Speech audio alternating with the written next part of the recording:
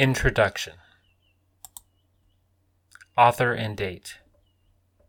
Although the author's identity has been much debated, there is really no reason to doubt that he was the same St. John who wrote the fourth Gospel, as the virtually unanimous testimony of the early church affirms. He identifies himself simply as, quote, John, unquote, 1:1, 4, 9, 21:2, 22:8, apparently assuming that he will be recognized by his first-century audience on the basis of his name alone. And he writes in an authoritative, quote, apostolic, unquote, style, not to individuals merely, but to the church. Taking into account the church's highly organized government which existed from its inception, it is unlikely that any but a recognized apostle would have written in this manner. In addition, there are numerous points of resemblance between the Revelation and the Gospel of John. Even a cursory glance reveals several expressions, for example, Lamb of God, Word, and Witness, which are common only to the Gospel of John and the Revelation. No other New Testament writer uses these terms in the same way. Austin Farrer draws attention to a number of stylistic similarities between the Gospel and Revelation. Both books are arranged in series of, quote, sevens, unquote. Both are structured in terms of the biblical/heavenly liturgy and festive calendar. And both books use numbers in a symbolic sense that transcends their literal significance. This is obvious in Revelation.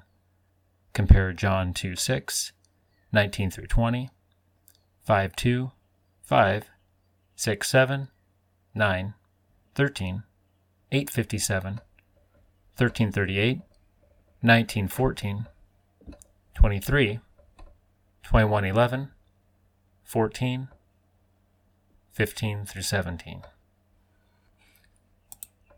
There are several biblical indications that St. John was a priest, and even came from the high priest family. His name was probably common in that family. Compare Acts 4:6. Contrast Luke 1:61. St. John himself tells us of his close relationship to the high priest. On account of this, he was able, on an extremely sensitive occasion, to gain access into the high priest's court, using his influence with the guard to achieve entry for St. Peter as well. John 18:15 through 16. Moreover, numerous references in both the Gospel and Revelation reveal their author's unusual familiarity with the details of temple services. As Alfred Edersheim observed, quote, the other New Testament writers refer to them in their narratives, or else explain their types, in such language as any well-informed worshipper at Jerusalem might have employed. But John writes not like an ordinary Israelite. He has eyes and ears for details which others would have left unnoticed. Quote, indeed, the Apocalypse as a whole may be likened to the temple services in its mingling of prophetic services with worship and praise. But it is specifically remarkable that the temple references with which the book of Revelation abounds are generally to minutiae, which a writer who had not been as familiar with such details as only personal contact and engagement with them could have rendered him, would scarcely have even noticed, certainly not employed as part of his imagery. They come in naturally, spontaneously, and so unexpectedly that the reader is occasionally in danger of overlooking them altogether, and in language such as a professional man would employ, which would come to him from the previous exercise of his calling. Indeed, some of the most striking of these references could not have been understood at all without the professional treatises of the rabbis on the temple and its services. Only the studied minuteness of rabbinical descriptions, derived from the tradition of eyewitnesses, does not leave the same impression as the unstudied illustrations of St. John, unquote. It seems highly improbable that a book so full of liturgical allusions as the book of Revelation, and these, many of them, not to great or important points, but to minutiae, could have been written by any other than a priest, and one who had at one time been in actual service in the temple itself, and thus become so intimately conversant with its details that they came to him naturally as part of the imagery he employed." Unquote. In this connection, Edersheim brings up a point that is more important for our interpretation than the issue of Revelation's human authorship. For ultimately, see 1:1, it is Jesus Christ's revelation. St. John's intimate acquaintance with the minute details of temple worship suggests that, quote, "the book of Revelation and the fourth gospel must have been written before the temple services had actually ceased," unquote.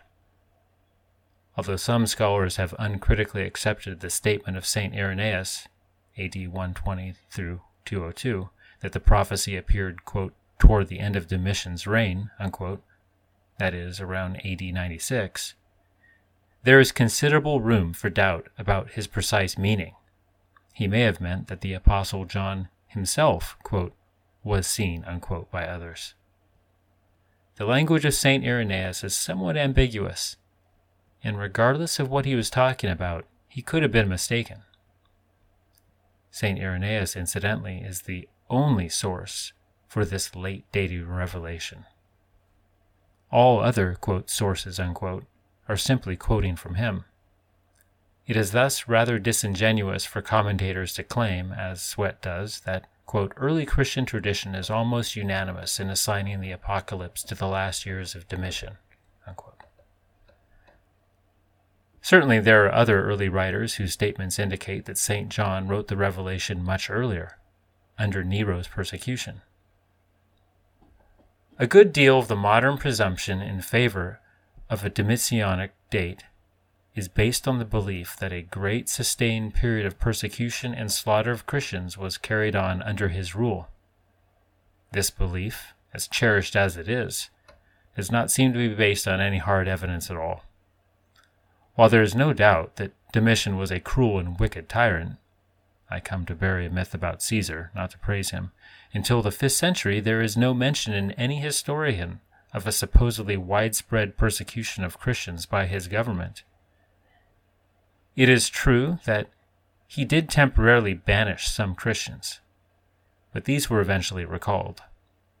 Robinson remarks, quote, "When this limited and selective purge, in which no Christian was for certain put to death, is compared with the massacre of Christians under Nero, and what two early and entirely independent witnesses speak of as, quote, immense multitudes," unquote, it is astonishing that commentators should have been led by Irenaeus, who himself does not even mention a persecution, to prefer a Domitianic context for the book of Revelation, unquote. Our safest course, therefore, must be to study the Revelation itself, to see what internal evidence it presents regarding its date. As we will see throughout the commentary, the book of Revelation is primarily a prophecy of the destruction of Jerusalem by the Romans. This fact alone places St. John's authorship somewhere before September of AD 70. Further, as we shall see, St. John speaks of Nero Caesar as still on the throne, and Nero died in June 68. More important than any of this, however, we have a priori teaching from Scripture itself that all special revelation ended by AD 70. The angel Gabriel told Daniel that the, quote, 70 weeks, unquote, were to end with the destruction of Jerusalem, Daniel 9:24-27, and that period would also serve to, quote, seal up the vision and prophecy, unquote, Daniel 9:24. In other words, special revelation would stop, be, quote, sealed up, unquote, by the time Jerusalem was destroyed. The canon of Holy Scripture was entirely completed before Jerusalem fell. St. Athanasius interpreted Gabriel's words in the same way. Quote, "When did prophet and vision cease from Israel? Was it not when Christ came, the Holy One of Holies? It is, in fact, a sign and notable proof of the coming of the Word that Jerusalem no longer stands, neither is prophet raised up nor vision revealed among them. And it is natural that it should be so. For when he that was signified had come, what need was there any longer of any to signify him? And when the truth had come, what further need was there of the shadow? On his account only they prophesied continually, until such time as essential righteousness had come, who was made the ransom for the sins of all. For the same reason Jerusalem stood until the same time, in order that there men might premeditate the types before the truth was known. So, of course, once the Holy One of Holies had come, both vision and prophecy were sealed, and the kingdom of Jerusalem ceased at the same time, because kings were to be anointed among them only until the Holy of Holies had been anointed. Quote, the plain fact is, as I say, that there is no longer any king or prophet, nor Jerusalem, nor sacrifice, nor vision among them. Yet the whole earth is filled with the knowledge of God, and the Gentiles, forsaking atheism, are now taking refuge with the God of Abraham through the Word, and our Lord Jesus Christ. Unquote. The death, resurrection, and ascension of Christ mark the end of the Old Covenant and the beginning of the New. The apostles were commissioned to deliver Christ's message in the form of the New Testament, and when they were finished, God sent the Edomites and the Roman armies to destroy utterly the last remaining symbols of the Old Covenant, the temple and the holy city. This fact alone is sufficient to establish the writing of the Revelation as taking place before AD 70. The book itself gives abundant testimony regarding its date. But even more, the nature of the New Testament as God's final word tells us this. Christ's death at the hands of the apostate children of Israel sealed their fate. The kingdom would be taken from them. Matthew 21:33-43. While wrath built up, quote, to the utmost, unquote, 1 Thessalonians 2:16, God stayed his hand of judgment until the writing of the new covenant document was accomplished. With that done, he dramatically terminated the kingdom of Israel, wiping out the persecuting generation. Matthew 23:34-36, 24:34, Luke 11:49-51. Jerusalem's destruction was the last blast of the trumpet, signaling that the, quote, mystery of God, unquote, was finished. Revelation 10:7. There would be no further canonical writings once Israel was gone. Destination. From his exile on the island of Patmos, St. John addressed the revelation to the churches in 7 major cities of Asia Minor. These 7 cities, connected by a semicircular road that ran through the interior of the province, served as postal stations for their districts. Quote, so a messenger from Patmos landed at Ephesus, traveled north through Smyrna to Pergamum, and thence southeast through the other 4 cities, leaving a copy of the book in each for secondary circulation in its district. The number 7 is, of course, constantly used in the symbolism of the book of Revelation, but this fact should not be allowed to obscure the circumstance that the book is addressed to 7 actual churches and cities ideally placed to serve as the distribution points, unquote. Asia Minor was a significant destination for 2 reasons. First, after the fall of Jerusalem, the province of Asia would become the most influential center of Christianity in the Roman Empire. Quote, the province of Asia emerged as the area where Christianity was strongest, with Ephesus as its radial point, unquote. Second, Asia was the center of the cult of Caesar worship. Quote, inscription after inscription testifies to the loyalty of the cities towards the empire. At Ephesus, at Smyrna, at Pergamum, and indeed throughout the province, the church was confronted by an imperialism which was popular and patriotic, and bore the character of a religion. Nowhere was the Caesar cult more popular than in Asia, unquote. After Julius Caesar died, 29 BC, a temple honoring him as Debus, God, was built in Ephesus. The Caesars who followed him didn't wait for death to provide such honors, and beginning with Octavian, they asserted their own divinity, displaying their titles of deity in temples and on coins, particularly in the cities of Asia. Octavian changed his name to Augustus, a title of supreme majesty, dignity, and reverence.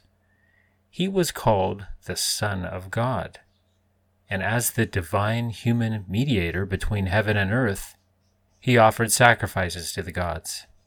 He was widely proclaimed as the Savior of the world, and the inscriptions on his coins were quite frankly messianic, their message declaring, as Stauffer has written, that, quote, salvation is to be found in none other save Augustus, and there is no other name given to men in which they can be saved, unquote. This pose was common to all the Caesars. Caesar was God. Caesar was Savior. Caesar was the only Lord. And they claimed not only the titles, but the rights of deity as well. They taxed and confiscated property at will, took citizens' wives and husbands for their own pleasure, caused food shortages, exercised the power of life and death over their subjects, and generally attempted to rule every aspect of reality throughout the empire. The philosophy of the Caesars can be summed up in one phrase which was used increasingly as the age progressed. Caesar is Lord. This was the main issue between Rome and the Christians. Who is Lord? Francis Schaeffer points out, quote, let us not forget why the Christians were killed. They were not killed because they worshipped Jesus. Nobody cared who worshipped whom as long as the worshiper did not disrupt the unity of the state, centered in the formal worship of Caesar. The reason the Christians were killed was because they were rebels. They worshipped Jesus as God, and they worshipped the infinite personal God only. The Caesars would not tolerate this worshiping of the one God only. It was counted as treason, unquote. For Rome, the goal of any true morality and piety was the subordination of all things to the state. The religious, pious man was the one who recognized at every point in life the centrality of Rome. Quote, the function of Roman religion was pragmatic, to serve as social cement and to buttress the state, unquote. Thus, observes R.J. Rushdoony, quote, the framework for the religious and familial acts of piety was Rome itself, the central and most sacred community. Rome strictly controlled all rights of corporation, assembly, religious meetings, clubs, and street gatherings, and it brooked no possible rivalry to its centrality. The state alone could organize. Short of conspiracy, the citizens could not. On this ground alone, the highly organized Christian church was an offense and an affront to the state, and an illegal organization readily suspected of conspiracy, unquote. The witness of the apostles and the early church was nothing less than a declaration of war against the pretensions of the Roman state. St. John asserted that Jesus is the only begotten Son of God, John 3:16.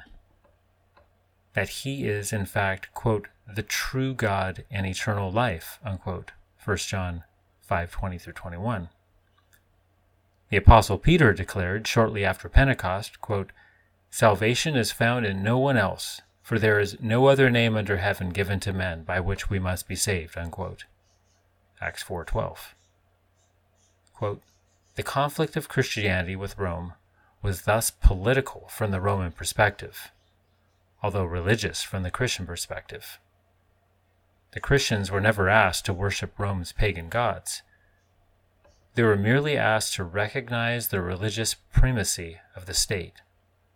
As Francis Legge observed, the officials of the Roman Empire in time of persecution sought to force the Christians to sacrifice, not to any heathen gods, but to the genius of the emperor and the fortune of the city of Rome.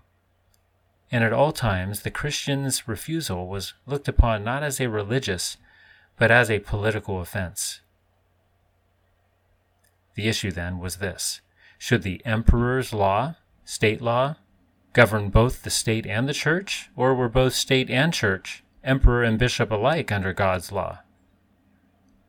Who represented true and ultimate order? God or Rome, eternity or time? The Roman answer was Rome and time, and hence Christianity constituted a treasonable faith and a menace to political order." Unquote.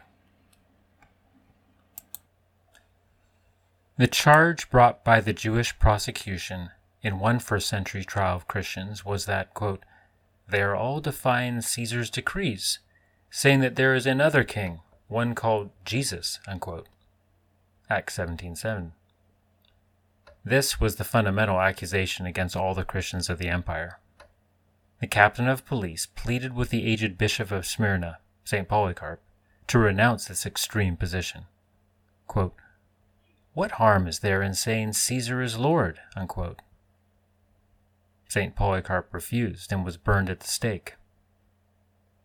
Thousands suffered martyrdom on just this issue. For them, Jesus was not, quote, God, unquote, in some upper story, irrelevant sense. He was the only God, complete sovereign in every area. No aspect of reality could be exempt from his demands. Nothing was neutral. The Church confronted Rome with the inflexible claim of Christ's imperial authority. Jesus is the only begotten Son. Jesus is God. Jesus is King. Jesus is Savior. Jesus is Lord.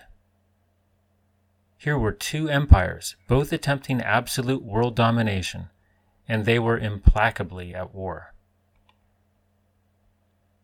It was necessary for the churches of Asia to recognize this fully, with all its implications. Faith in Jesus Christ requires absolute submission to his lordship at every point, with no compromise. The confession of Christ meant conflict with statism, particularly in the provinces where official worship of Caesar was required for the transaction of everyday affairs.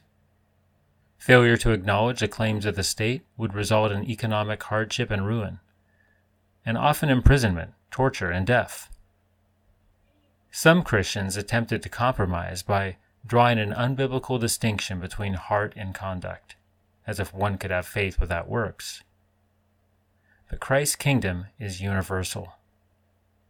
Jesus is Lord of all. To acknowledge him truly as Lord, we must serve him everywhere.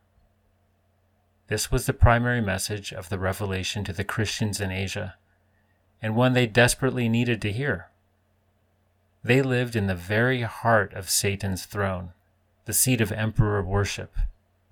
St. John wrote to remind them of their true king, of their position with him as kings and priests, and of the necessity to persevere in terms of his sovereign word. Revelation and the Covenant. The book of Revelation is part of the Bible. At first glance, this may not seem to be a brilliant insight, but it is a point that is both crucially important and almost universally neglected in the actual practice of exposition. For as soon as we recognize that Revelation is a biblical document, we are forced to ask a central question. What sort of book is the Bible? And the answer is this: the Bible is a book, the book, about the covenant. The Bible is not an encyclopedia of religious knowledge, nor is it a collection of moral tales or a series of personal psychology studies of great heroes of long ago. The Bible is God's written revelation of himself, the story of his coming to us in the mediator, the Lord Jesus Christ, and it is the story of the church's relationship to him through the covenant he has established with her. The covenant is the meaning of biblical history. Biblical history is not primarily adventure stories. The covenant is the meaning of biblical law.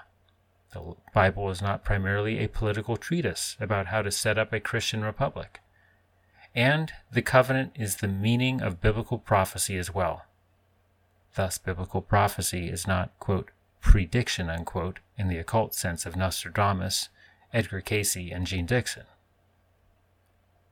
To a man, the prophets were God's legal emissaries to Israel and the nations, acting as prosecuting attorneys, bringing what has become known among recent scholars as the, quote, covenant lawsuit, unquote.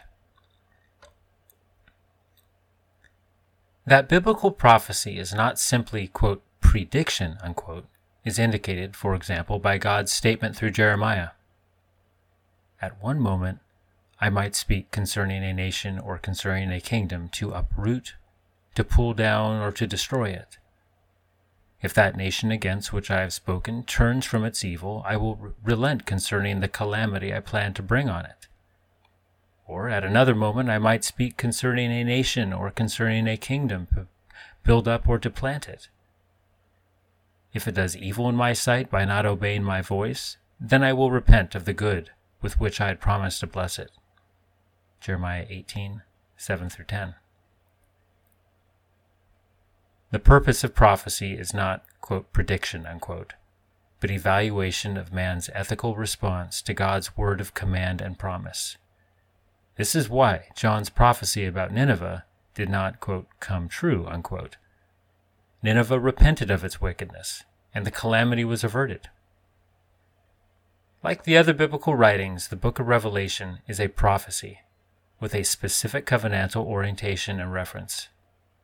When the covenantal context of the prophecy is ignored, the message St. John sought to communicate is lost, and Revelation becomes nothing more than a vehicle for advancing the alleged expositor's eschatological theories. Let us consider a minor example. Revelation 9:16 tells us of a great army of horsemen, numbering, quote, myriads of myriads, unquote. In some Greek texts, this reads 2 myriads of myriads, and is sometimes translated 200 million. All sorts of fanciful and contrived explanations have been proposed for this. Perhaps the most well-known theory of recent times is Hal Lindsey's opinion that, quote, these 200 million troops are Red Chinese soldiers accompanied by other Eastern allies. It's possible that the industrial might of Japan will be united with Red China. For the first time in history, there will be a full invasion of the West by the Orient, unquote. Such fortune-telling may or may not be accurate regarding a coming Chinese invasion, but it tells us absolutely nothing about the Bible. To help put Lindsey's view into historical perspective, we will compare it to that of J. L. Martin, a 19th century preacher, who, while sharing Lindsey's basic presuppositions about the nature and purpose of prophecy, reached the different and amusing conclusion that St. John's, quote, 200 million, unquote, represented, quote, the fighting force of the whole world, unquote, of 1870.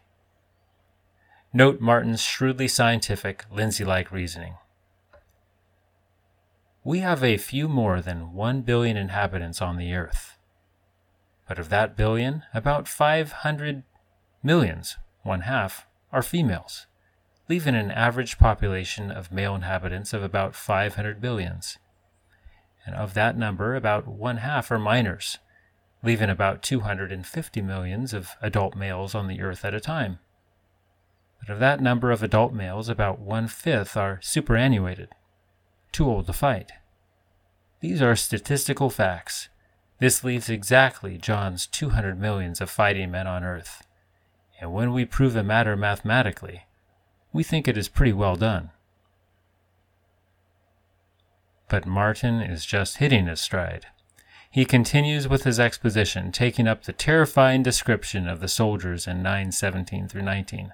Quote, the riders had breastplates of fire and of hyacinth and of brimstone, and the heads of the horses are like the heads of lions, and out of their mouths proceed fire and smoke and brimstone. 1/3 of mankind was killed by these 3 plagues, by the fire and the smoke and the brimstone, which proceeded out of their mouths. For the power of the horses is in their mouths and in their tails, for their tails are like serpents and have heads, and with them they do harm, unquote. Whereas modern apocalyptics view this in terms of lasers and missile launchers, Martin had a different explanation, one which was in keeping with the state of military art in his day, when Buffalo Bill was riding Sioux Indians as chief of scouts for General Sheridan's 5th Cavalry. John is pointing to the modern mode of fighting on horseback, with a rider leaning forward, which, to his sight and to the sight of one looking on in a distance, would appear as the great mane of the lion, the man leaning on his horse's neck. He would, in fighting with firearms, have to lean forward to discharge his piece, lest he might shoot down his own horse that he was riding. In John's day, the posture was very different. Now, I want to ask my friendly hearers if it is not as literally fulfilled before our eyes as anything can be. Are not all nations engaged in this mode of warfare? Do they not kill men with fire and smoke and brimstone? Do you not know that this is just ignited gunpowder? Could an uninspired man in the last of the first century have told of this matter? Unless we see the book of Revelation as a covenant document, that is, if we insist on reading it primarily as either a prediction of 20th century nuclear weapons or a polemic against first century Rome, its continuity with the rest of the Bible will be lost. It becomes an eschatological appendix, a view of, quote, last things, unquote, that ultimately has little to do with the message, purpose, and concerns of the Bible. Once we understand Revelation's character as a covenant lawsuit, however, it ceases to be a, quote, strange, unquote, quote, weird, unquote, book. It is no longer incomprehensible or decipherable only with the complete New York Times index. In its major themes at least, it becomes as accessible to us as Isaiah and Amos. The book of Revelation must be seen from the onset in its character as biblical revelation. The grasp of this single point can mean a, quote, quantum leap, unquote, for interpretation.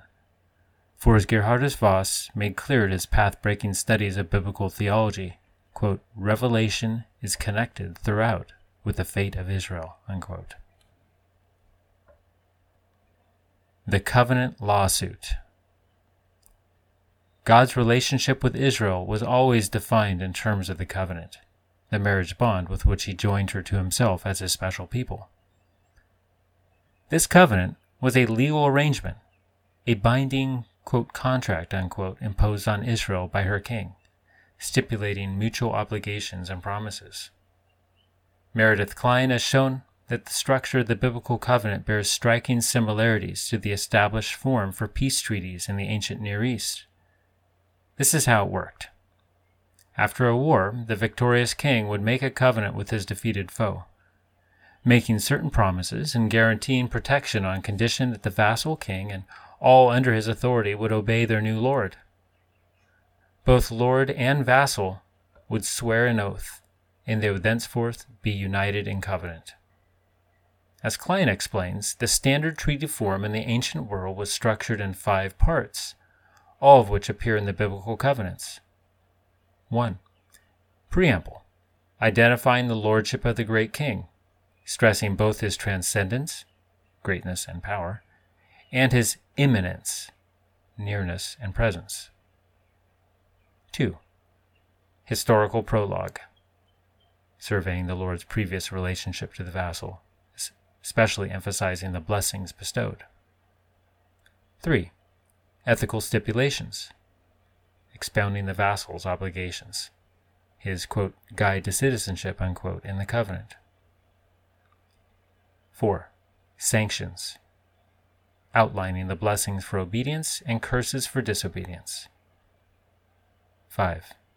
Succession arrangements, dealing with the continuity of the covenant relationship over future generations.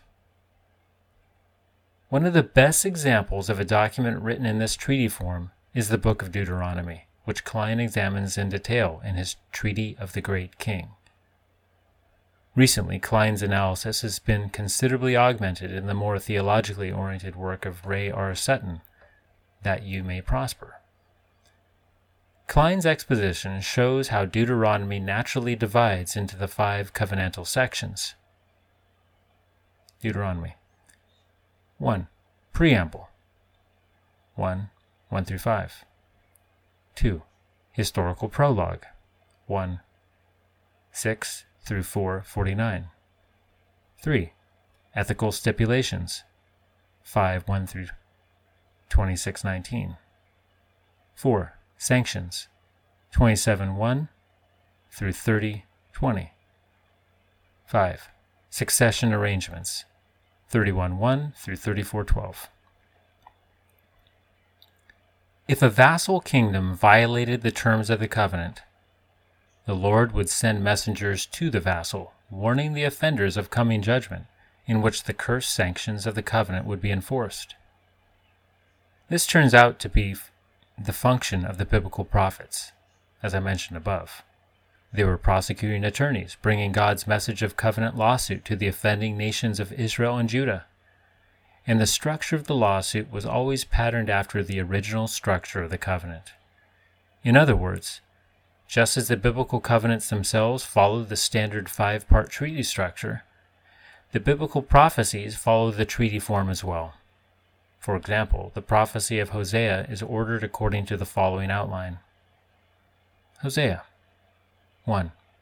Preamble 1. 2.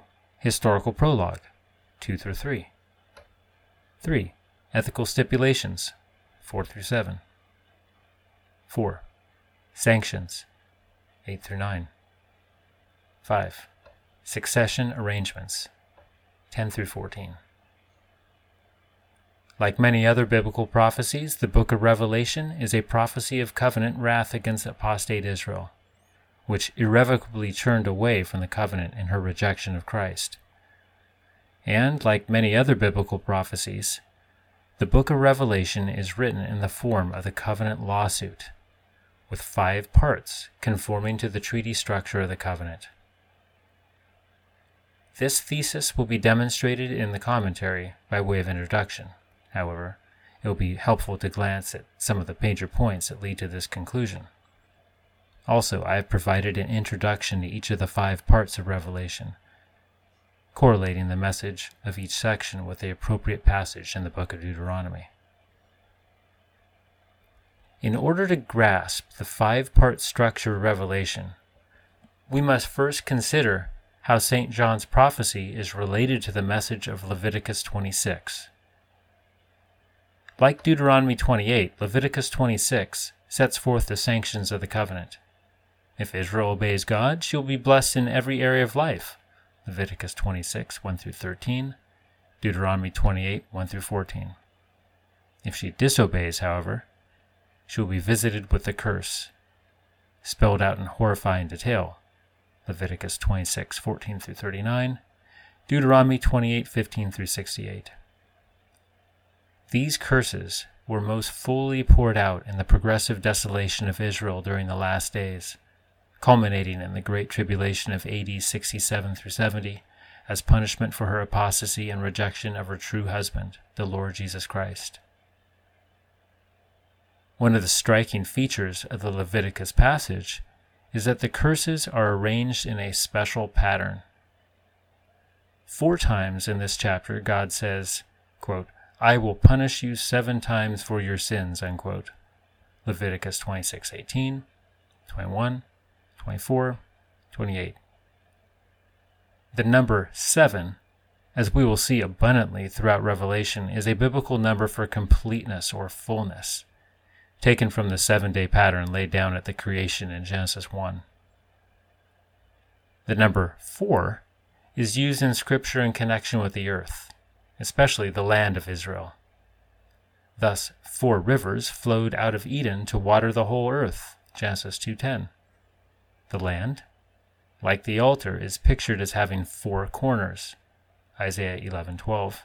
Compare Exodus 27, 1 through 2, from which the 4 winds blow, Jeremiah 49:36. The camp of Israel was arranged in 4 groups around the sides of the tabernacle, Numbers 2, and so on. See your concordance and Bible dictionary. So, by speaking of 4 sevenfold judgments in Leviticus 26, God is saying that a full, complete judgment will come upon the land of Israel for its sins. This theme is taken up by the prophets in their warnings to Israel. "And I shall appoint over them 4 kinds of doom, declares the Lord: the sword to slay, the dogs to drag off, and the birds of the sky and the beasts of the earth to devour and destroy." Jeremiah 15:3. Thus says the Lord God, I shall send my 4 evil judgments against Jerusalem: sword, famine, wild beasts, and plague, to cut off man and beast from it. Ezekiel 14:21. The imagery of a 7-fold judgment coming 4 times is most fully developed in the book of Revelation, which is explicitly divided into 4 sets of 7. The letters to the 7 churches, the opening of the 7 seals, the sounding of the 7 trumpets, and the outpouring of the 7 chalices. In thus following the formal structure of the covenantal curse in Leviticus, St. John underscores the nature of his prophecy as a declaration of covenant wrath against Jerusalem. The 4 judgments are preceded by an introductory vision which serves to highlight the transcendence and immanence of the Lord, precisely the function of the preamble in the covenantal treaties. As we read through the 4 series of judgments, we find that they also conform to the treaty outline. The 7 letters survey the history of the covenant. The 7 seals have to do with the specific stipulations set forth in the corresponding section of the covenantal treaty. The 7 trumpets invoke the covenant sanctions. And the angels of the 7 chalices are involved in both the disinheritance of Israel and the church's succession in the new covenant. Thus, Revelation 1. Preamble. Vision of the Son of Man. 1. 2. Historical prologue. The 7 letters. 2 through 3. 3. Ethical stipulations. The 7 seals. 4 through 7. 4. Sanctions. The 7 trumpets. 8 through 14. 5. Succession arrangements. The 7 chalices. 15 through 22. St. John has thus combined the 4-part curse outline of Leviticus 26 with the familiar 5-part outline of the covenant lawsuit. The intersection of a 4-fold and 5-fold curse is related to another dimension of biblical imagery relating to the laws of multiple restitution. Exodus 22:1 commands, quote, "If a man steals an ox or a sheep, and slaughters it or sells it, he shall pay 5 oxen for the ox and 4 sheep for the sheep." Unquote. James B. Jordan explains the symbolic aspects of this case law. Quote, "These are the animals which particularly symbolize humanity in the sacrificial system. They are thus repeatedly set forth as preeminent analogies for men." Compare, for example, Leviticus 22:27 with Leviticus 12. Quote, "We should note here that the verb used in Exodus 22:1, slaughter, is used almost always with reference to men." Ralph H. Alexander comments, quote, "The central meaning of the root occurs only 3 times, Genesis 43:16, Exodus 22:1, 1 Samuel 25:11. The root is predominantly used metaphorically, portraying the Lord's judgment upon Israel and upon Babylon as a slaughter." This again points to a basic symbolic meaning of this law. Unquote. Jordan goes on to show that in Scripture the ox primarily represents the office bearer in Israel, while the sheep represents the ordinary citizen, and especially the poor man. 4-fold restitution is thus required for the crime of oppressing the poor, and 5-fold restitution is required for the penalty of rebellion against authority. The covenant lawsuit is structured in terms of the penalty of 5-fold restitution, since the rebels against the covenant are revolting against their divinely ordained authority. And St. John brings a lawsuit against Israel because she has rebelled against Jesus Christ, her Lord and High Priest. Hebrews 2:17, 7:22 through 8:6. But Christ was also a sheep, the sacrificial Lamb of God. John 1:29, Revelation 5:6, 9. He was wrongfully sold. Matthew 26:14 through 15. And was treated, quote, like a lamb that is led to slaughter, unquote. Isaiah 53:7. Moreover, the early Christians were largely poor and were persecuted, oppressed, and slaughtered by the wealthy and powerful of apostate Israel. Matthew 5:10-12, Luke 6:20-26, James 5:1-6. Unbelieving Israel thus brought upon herself all the penalties and curses of the covenant, including fourfold and fivefold as well as double restitution. Revelation 18:6. It is also worth repeating what Ralph Alexander said about the word slaughter in Exodus 22:1. Quote, "The root is predominantly used metaphorically, portraying the Lord's judgment upon Israel and upon Babylon as a slaughter." Unquote. As we will see, St. John brings these ideas together, metaphorically calling the apostate Jerusalem of his day Babylon the Great. The Great Tribulation, culminating in the Holocaust of AD 70, was the restitution demanded for its theft and slaughter of the Old Testament prophets, of the New Testament martyrs, and of the Lord Jesus Christ. Matthew 21:33-45, 23:29-38, 1 Thessalonians 2:14-16. And these motifs are built into the very structure of Revelation, the final covenant lawsuit. All this is further emphasized by St. John's use of the prophetic lawsuit terminology, the accusation of harlotry.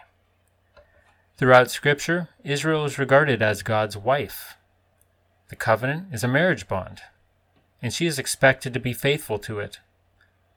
Her apostasy from God is called adultery, and she is identified as a harlot. There are numerous examples of this in the prophets. How the faithful city has become a harlot. She who was full of justice, righteousness once lodged in her, but now murderers. Isaiah 1:21.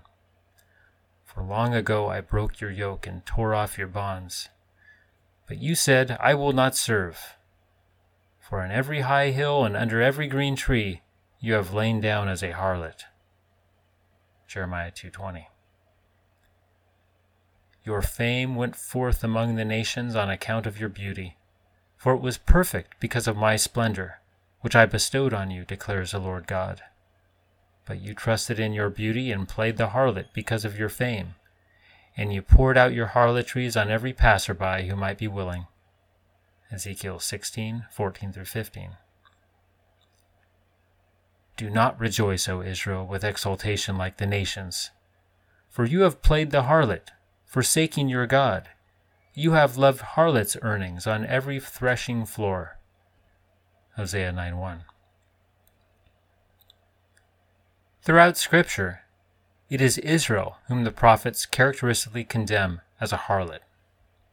Accordingly, when St. John brings lawsuit against Israel for her rejection of Christ, the greatest apostasy of all time, compare Matthew 21:33-45, he appropriately calls her, quote, the great harlot, the mother of the harlots and of the abominations of the land, unquote. Revelation 17:1-5. There are other indications within the structure of Revelation that it is a covenant lawsuit against Israel. The 4 sevenfold judgments are arranged in general conformity to the order of Jesus' prophecy against Jerusalem in Matthew 24. Thus, the 7 letters, Revelation 2-3, deal with false apostles, persecution, lawlessness, love grown cold, and the duty of perseverance. Compare Matthew 24:3-5, 9-13. The 7 seals, Revelations 4-7, are concerned with wars, famines, and earthquakes. Compare Matthew 24:6-8. The 7 trumpets, Revelation 8-14, tell us of the church's witness to the world, her flight into the wilderness, the great tribulation, and the false prophet. Compare Matthew 24:14-27. And the 7 chalices, Revelation 15-22, describe the darkening of the beast's kingdom, the destruction of the harlot, the gathering of eagles over Jerusalem's corpse, and the gathering of the church into the kingdom. Compare Matthew 24:28-31. Revelation, Ezekiel, and the lectionary. But there is at least one other factor that has greatly influenced the outline of the Revelation. It is constructed with strict adherence to one of the most famous covenant lawsuits of all time, the prophecy of Ezekiel. Revelation's dependence upon the language and imagery of Ezekiel has long been recognized. One scholar has found in Revelation no less than 130 separate references to Ezekiel. But St. John does more than merely make literary allusions to Ezekiel. He follows him step by step, so much so that Philip Carrington could say with only mild hyperbole, quote, "The Revelation is a Christian rewriting of Ezekiel. Its fundamental structure is the same. Its interpretation depends upon Ezekiel. The first half of both books leads up to the destruction of the earthly Jerusalem. In the second, they described a new and holy Jerusalem. There is one significant difference. Ezekiel's lament over Tyre is transformed into a lament over Jerusalem. The reason being that St. John wishes to transfer to Jerusalem the note of irrevocable doom found in the lament over Tyre. Here lies the real difference in the messages of the two books. Jerusalem, like Tyre, is to go forever," unquote. Consider the more obvious parallels. 1. The throne vision, Revelation 4, Ezekiel 1. 2. The book, Revelation 5, Ezekiel 2-3. 3. The four plagues, Revelation 6, 1-8, Ezekiel 5. 4. The slain under the altar, Revelation 6, 9-11, Ezekiel 6. 5. The wrath of God, Revelation 6, 12-17, Ezekiel 7. 6. The seal on the saints' foreheads, Revelation 7, Ezekiel 9. 7. The coals from the altar, Revelation 8, Ezekiel 10. 8. No more delay, Revelation 10, 1-7, Ezekiel 12. 9. The eating of the book, Revelation 10, 8-11, Ezekiel 2. 10. The measuring of the temple, Revelation 11, 1-2, Ezekiel 40-43. 11. Jerusalem and Sodom, Revelation 11:8, Ezekiel 16. 12. The cup of wrath, Revelation 14, Ezekiel 23. 13. The vine of the land, Revelation 14, 18-20, Ezekiel 15. 14. The great harlot, Revelation 17-18, Ezekiel 16, 23. 15. The lament over the city, Revelation 18, Ezekiel 27. 16. The scavenger's feast, Revelation 19, Ezekiel 39. 17. The first resurrection, Revelation 20, 4-6, Ezekiel 37. 18. The battle with Gog and Magog, Revelation 20, 7-9, Ezekiel 38-39. 19. The New Jerusalem, Revelation 21, Ezekiel 40-48. 20. The River of Life, Revelation 22, Ezekiel 47. As M.D. Golder points out, the closeness of the two-book structure, the step-by-step, quote, pegging, unquote, of Revelation with Ezekiel, implies something more than merely literary relationship. Quote, level pegging is not usually a feature of literary borrowing. The chronicler's work, for example, is far from pegging level with Samuel through Kings, with his massive expansion of the temple material and his excision of the northern traditions. Level pegging is a feature rather of lectionary use, as when the church set Genesis to be read alongside Romans, or Deuteronomy alongside Acts. Furthermore, it is plain that John expected his prophecies to be read aloud in worship, for he says, "Blessed is he who reads the words of the prophecy, and blessed are those who hear." 1:3. RSV correctly glosses "reads aloud."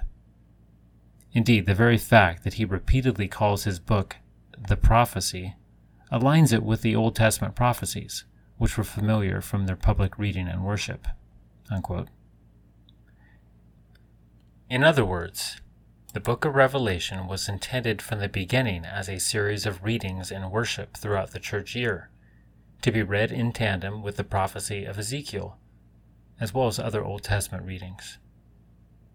As Austin Farrer wrote in his first study of Revelation, St. John, quote, certainly did not think it was going to be read once to the congregations and then used to wrap up fish like a pastoral letter, unquote.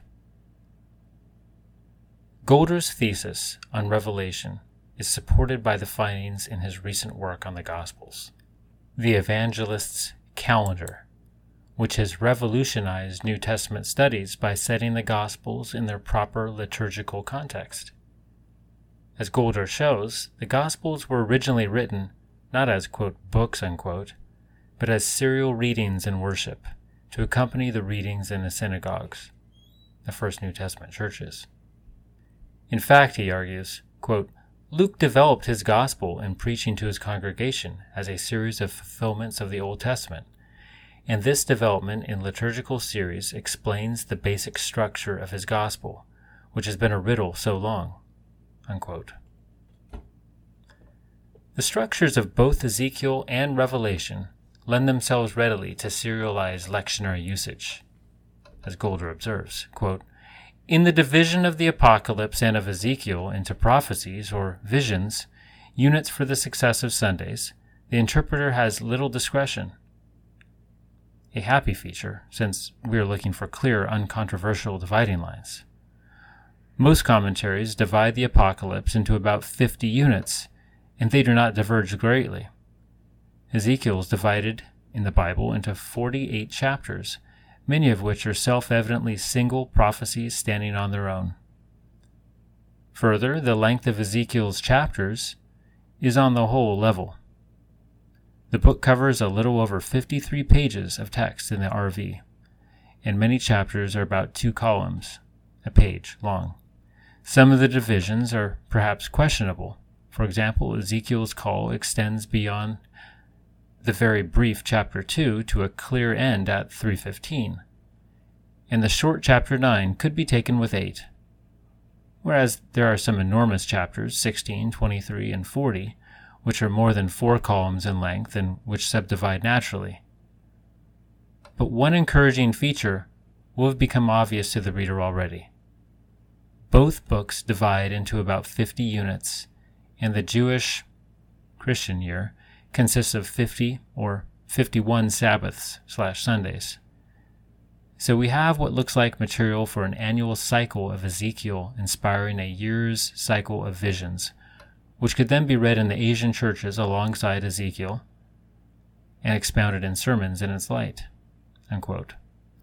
Golder goes on to provide a lengthy table showing consecutive readings through Ezekiel and Revelation, set out alongside the Christian year from Easter to Easter. The correlations are amazing. The Paschal, Easter, emphasis of Revelation was also brought out in a study by Massey Shepard almost 20 years before Golder wrote. Shepard demonstrated another striking aspect of the architecture of Revelation, showing that St. John's prophecy is laid out according to the structure of the early church's worship. In fact, that both his gospel and the Revelation, quote, give their testimony from the vantage point of experience of the paschal liturgy of the Asian churches, unquote. The lectionary nature of Revelation helps explain the wealth of liturgical material in the prophecy. Revelation is not, of course, a manual about how to, quote, do, unquote, a worship service. Rather, it is a worship service, a liturgy conducted in heaven as a model for those on earth, and incidentally instructing us that the throne room of God is the only proper vantage point for viewing the earthly conflict between the seed of the woman and the seed of the serpent. Quote, the worship of the church has traditionally, quite consciously, been patterned after the divine and eternal realities revealed in Revelation. The prayer of the church and its mystical celebration are one with the prayer and celebration of the kingdom of heaven. Thus, in church with the angels and saints, through Christ the Word and the Lamb, inspired by the Holy Spirit, the faithful believers of the assembly of the saved offer perpetual adoration to God the Father Almighty. Unquote. The failure to recognize the significance of Revelation for Christian worship has greatly impoverished many modern churches. To take only one example, how many sermons have been preached on Revelation 3:20? Quote, behold, I stand at the door and knock. If anyone hears my voice and opens the door, I will come into him and will dine with him, and he with me, unquote, without recognizing the very obvious sacramental reference. Of course, Jesus is speaking about the Lord's Supper, inviting us to dine with him. Why didn't we see it before? The reason has much to do with a puritanical notion of worship that comes not from the Bible, but from pagan philosophers. Dom Gregory Dix, in his massive study of Christian worship, hit it right on the head. Liturgical Puritanism is not, quote, Protestant, unquote. It is not even Christian.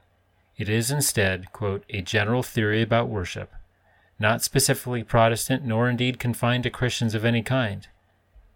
It is the working theory upon which all Mohammedan worship is based. It was put as well as anybody by the Roman poet Persius, or the pagan philosopher Seneca in the 1st century, and they are only elaborating a thesis from Greek philosophical authors going back to the 7th century BC. Briefly, the Puritan theory is that worship is a purely mental activity, to be exercised by a strictly psychological attention to a subjective emotional or spiritual experience. Over against this Puritan theory of worship stands another, the ceremonious conception of worship, whose foundation principle is that worship, as such, is not a purely intellectual and affective exercise, but one in which the whole man, body as well as soul, his aesthetic and volitional as well as his intellectual powers must take full part. It regards worship as an act just as much as an experience, unquote. It is this, quote, ceremonious, unquote, view of worship that is taught by the Bible, from Genesis to Revelation.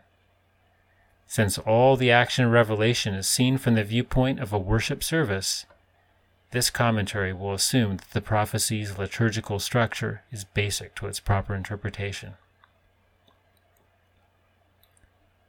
The nature of Revelation. Apocalyptic? The book of Revelation is often treated as an example of the, quote, apocalyptic, unquote, genre of writings which flourished among the Jews between 200 BC and AD 100. There is no basis for this opinion whatsoever, and it is unfortunate that the word apocalyptic is used at all to describe this literature. The writers of, quote, apocalyptic, unquote, themselves never learned the term in this sense. Rather, scholars have stolen the term from St. John, who called his book, quote, the Apocalypse of Jesus Christ, unquote. There are, in fact, many major differences between the, quote, apocalyptic, unquote, writings and the book of Revelation. The, quote, apocalyptics expressed themselves in unexplained and unintelligible symbols, and generally had no intention of making themselves really understood. Their writings abound in pessimism. No real progress is possible, nor will there be any victory for God and his people in history. We cannot even see God acting in history. All we know is that the world is getting worse and worse. The best we can do is hope for the end. Soon. Farrell Jenkin writes, quote, to them the forces of evil apparently had control in the present age, and God would act only in the end time, unquote. This should have a familiar ring. Feeling impotent in the face of inexorable evil, the apocalyptist, quote, could accordingly indulge in the wildest speculation. He had written off this world and its activities, so there was no question of his trying seriously to provide workable solutions to its problems, unquote.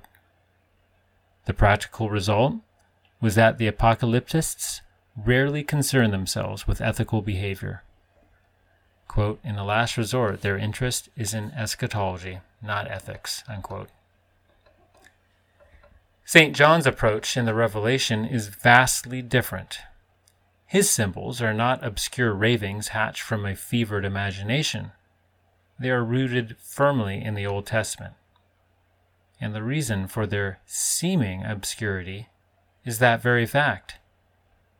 We have trouble understanding them only because we don't know our Bibles. In contrast to the apocalyptists, who had given up on history, quote, John presents history as the scene of divine redemption, unquote. Leon Morris describes St. John's worldview. Quote, for him, history is the sphere in which God has wrought out redemption. The really critical thing in the history of mankind has already taken place, and it took place here on this earth, in the affairs of men. The Lamb, as it had been slain, dominates the entire book. John sees Christ as victorious and as having won the victory through his death, an event in history. His people share in his triumph, but they have conquered Satan by the blood of the Lamb and by the word of their testimony. Revelation 12:11. The pessimism which defers God's saving activity until the end is absent. Though John depicts evil realistically, his book is fundamentally optimistic, unquote. The apocalyptists said, the world is coming to an end. Give up. The biblical prophets said, the world is coming to a beginning. Get to work. Thus, the book of Revelation is not an apocalyptic tract. It is instead, as St. John himself reminds us repeatedly, a prophecy. 1:3, 10:11, 22:7, 10, 18 through 19, completely in keeping with the writings of the other biblical prophets, and, again, in stark contrast to the apocalyptists. If there was one major concern among the biblical prophets, it was ethical conduct. No biblical writer ever revealed the future merely for the sake of satisfying curiosity. The goal was always to direct God's people toward right action in the present. The overwhelming majority of biblical prophecy had nothing to do with the common misconception of, quote, prophecy, unquote, as foretelling the future. The prophets told of the future only in order to stimulate godly living. As Benjamin Warfield wrote, quote, we must try to keep fresh in our minds the great principle that all prophecy is ethical in its purpose, and that this ethical end controls not only what shall be revealed in general, but also the details of it in the very form which it takes, unquote. The fact that many who study the prophetic writings today are interested in finding possible references to space travel and nuclear weapons rather than in discovering God's commandments for living is a sickening tribute to a shallow and immature faith. Quote, the testimony of Jesus is the spirit of prophecy, unquote. Revelation 19:10. To ignore Jesus in favor of atomic blasts is a perversion of Scripture, a blasphemous twisting of God's holy word. From beginning to end, St. John is intensely interested in the ethical conduct of his readers. Blessed is he who reads and those who hear the words of the prophecy, and keep the things that are written in it. 1:3.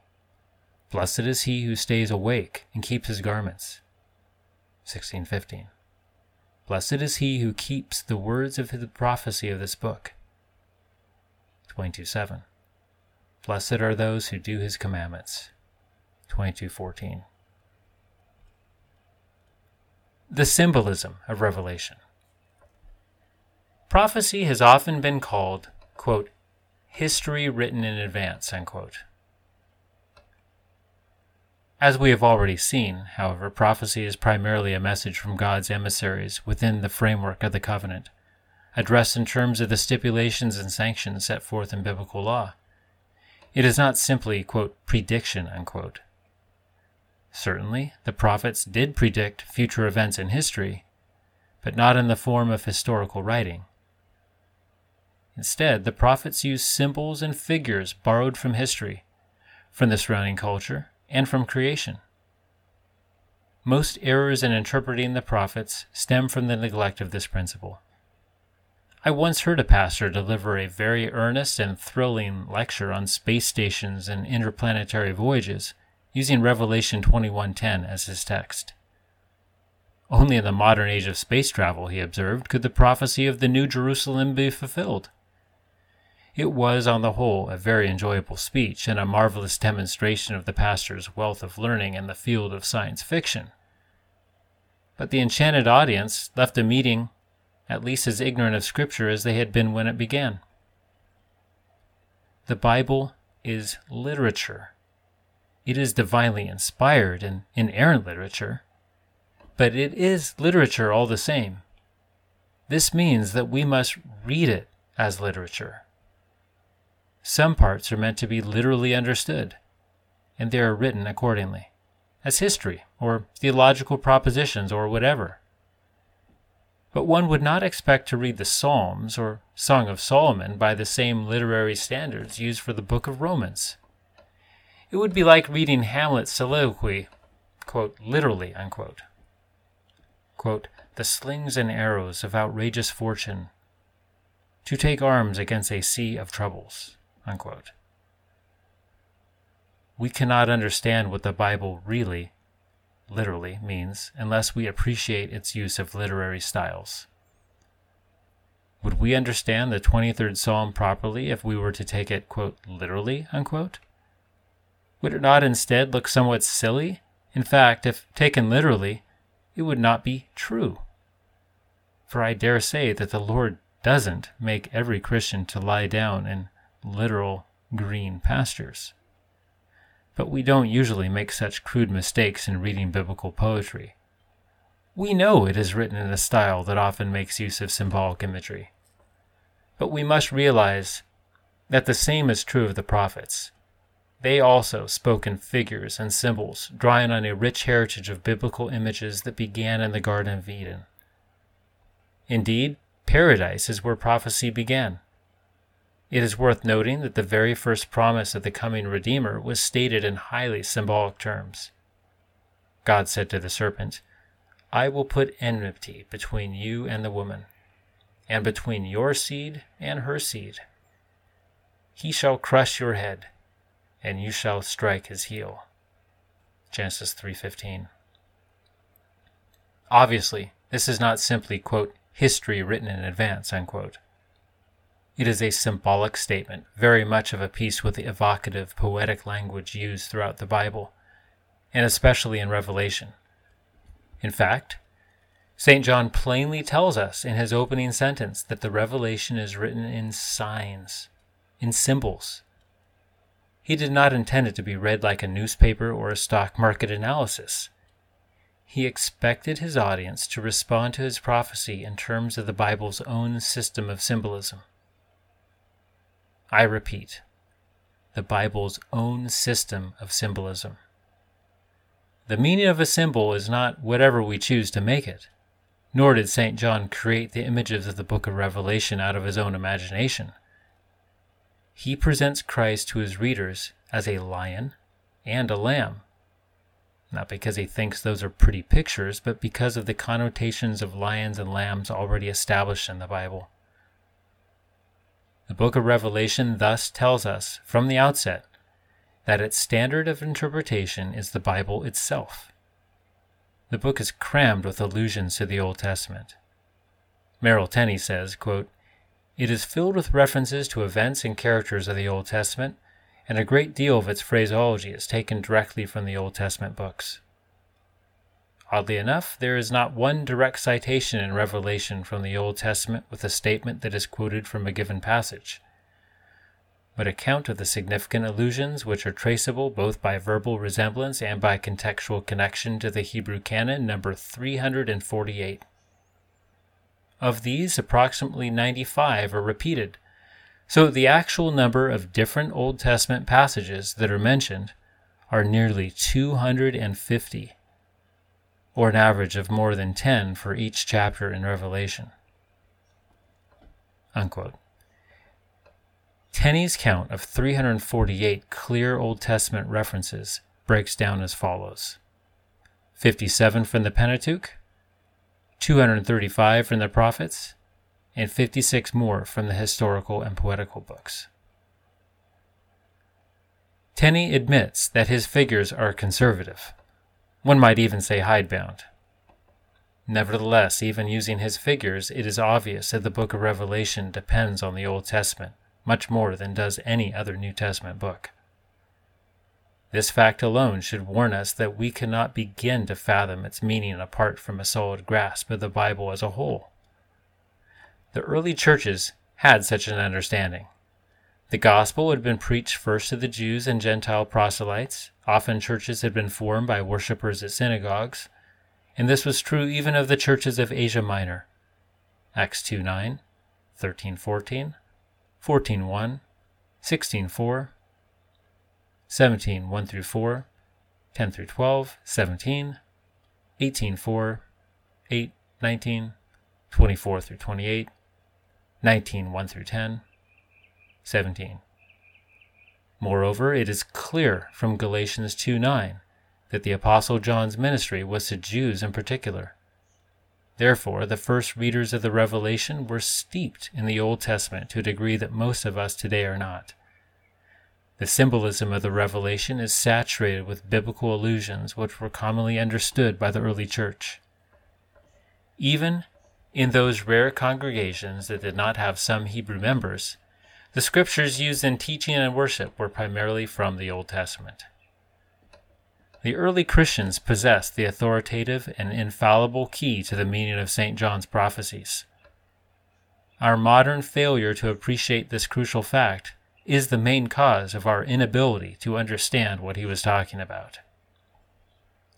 For instance, let's take a much abused symbol from Revelation and apply this principle. In Revelation 7, 9, 14, and 22, St. John sees God's people sealed on their foreheads with his name. And in Revelation 13, he writes of the worshippers of the beast, who are designated on their right hands and foreheads with his mark.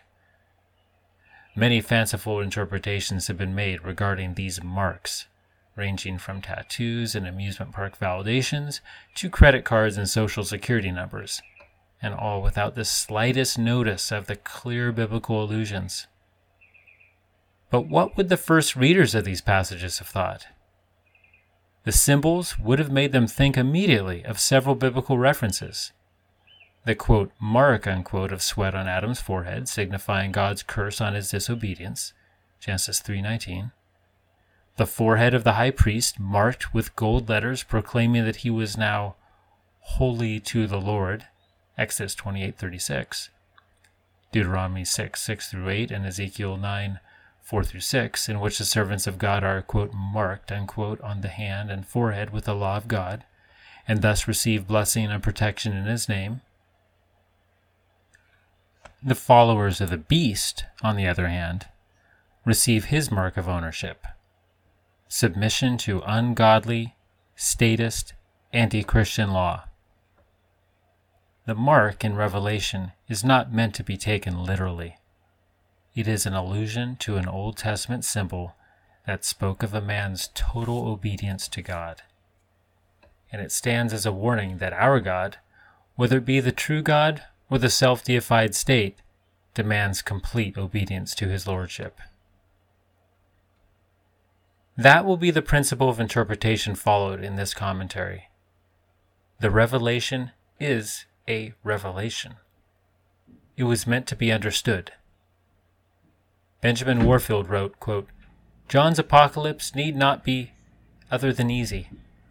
All its symbols are either obvious natural ones, or else have their roots planted in the Old Testament poets and prophets and the figurative language of Jesus and his apostles. No one who knows his Bible need despair of reading this book with profit. Above all, he who can understand our Lord's great discourse concerning the last things, Matthew 24, cannot fail to understand the Apocalypse, which is founded on that discourse and scarcely advances beyond it." Unquote. The primacy of symbolism. How important is symbolism in the Bible? The great Dutch theologian Herman Bavinck deals with the subject extensively in his book, The Doctrine of God. Speaking of the Bible's, quote, symbolic, unquote, names for God, he says, quote, "Scripture does not merely contain a few anthropomorphisms. On the contrary, all Scripture is anthropomorphic. Hence all the names with which God names himself and by means of which he allows us to address him are derived from earthly and human relations." Unquote. Quote, "In order to give us an idea of the majesty and exalted character of God, names are derived from every kind of creature, living and lifeless, organic and inorganic. In fact," quote, "it is altogether impossible to say anything about God apart from the use of anthropomorphisms. We do not see God as he is in himself. We behold him in his works. We name him according to the manner in which he has revealed himself in his works. To see God face to face is for us impossible, at least here on earth. Whosoever therefore objects to anthropomorphisms thereby in principle denies the possibility of a revelation of God in his creatures." Unquote. Quote, "For man, there are only two alternatives: absolute silence with reference to God, or speaking about him in a human way. Either agnosticism, that is, theoretical atheism, or anthropomorphism." Unquote. Symbolism is thus inescapable. Quote, "Therefore, though we call God by names derived from the creature, God himself first established these names for the creature. Indeed, although we first apply to the creature the names which designate God because of the fact that we know the creature before we know God, essentially, they apply first of all to God, then to the creature. All virtues pertain first to God, then to the creature. God possesses these virtues in essence, the creature through participation. As the temple was made according to the pattern shown to Moses in the Mount, Hebrews 8:5, even so every creature was first conceived and afterward, in time, created. Every fatherhood is named from the Father who created all things, Ephesians 3:15, compare Matthew 23:9. Bavinck is making two very significant points. First, all creation is primarily symbolic. All creatures reflect the glory of God and are images of some aspect or other of his nature. God's personality is imprinted on everything he has made. The central value of anything is that it is a symbol of God. All other values and relationships are secondary. And since man is God's primary symbol, being his very, quote, image, unquote, both individually and corporately, everything is symbolic of man as well. Thus everything reveals God and man. Second, symbolism is analogical, not realistic. In this, the imagery used in the Bible contrasts markedly with the imagery of paganism. For example, the Bible speaks of the marriage covenant as analogous to the covenant between God and his people, 2 Corinthians 11:2, Ephesians 5:22 through 33, Revelation 19:7 through 9, 21, 9 through 11. The Church has always seen the Song of Solomon as, in part, an analogy of her own romance with the heavenly bridegroom. But this is far from implying that sex is a sacrament, nor is this a doctrine of salvation through marriage. The symbolism is analogical, not metaphysical. We do not have a sexual relationship with God. There is a one and many complex of images involved in the biblical picture. The theology of the Bible is analogical, not realistic. In biblical salvation, man becomes remade in the image of God by a judicial sentence and an ethical transformation, not by metaphysical participation in the divine essence. This means that biblical symbolism is not a, quote, code, unquote. It is not given in a flat, quote, this means that, unquote, style. Quote, biblical symbols are fluid, not stereotyped. A biblical symbol is a collectivity, referring to several ideas at once.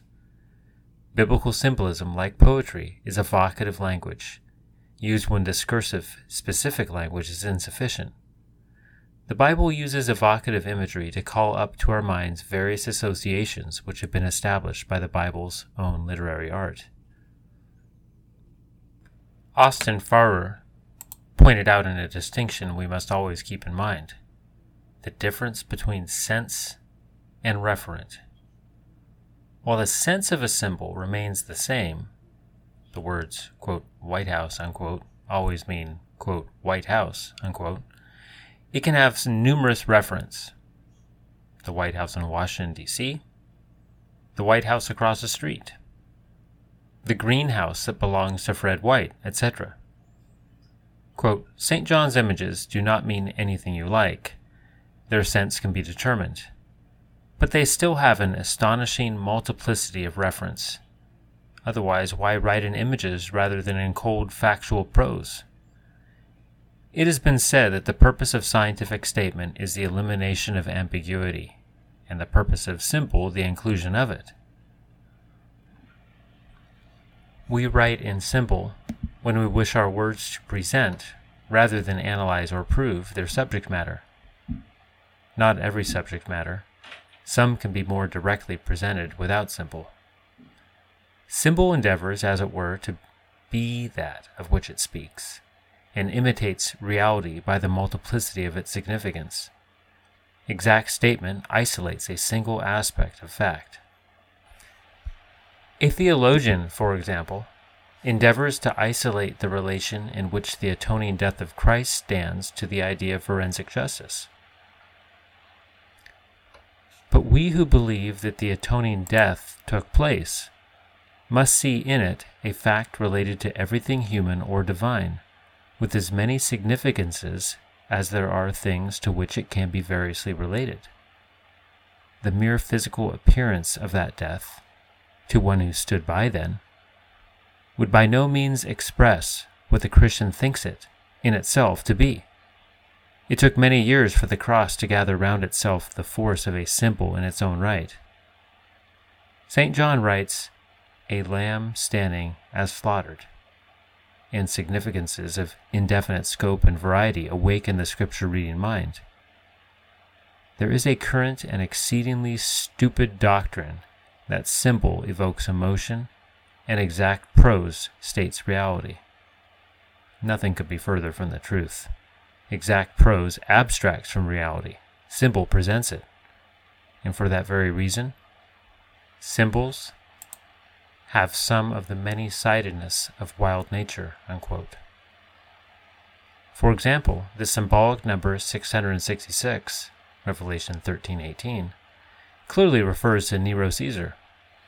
But if St. John had merely intended that his readers should understand, quote, Nero Caesar, unquote, he would have written, quote, Nero Caesar, unquote, not 666. He used the number 666 because of an already established system of biblical imagery that allowed him to say a great many things about Nero simply by using that number.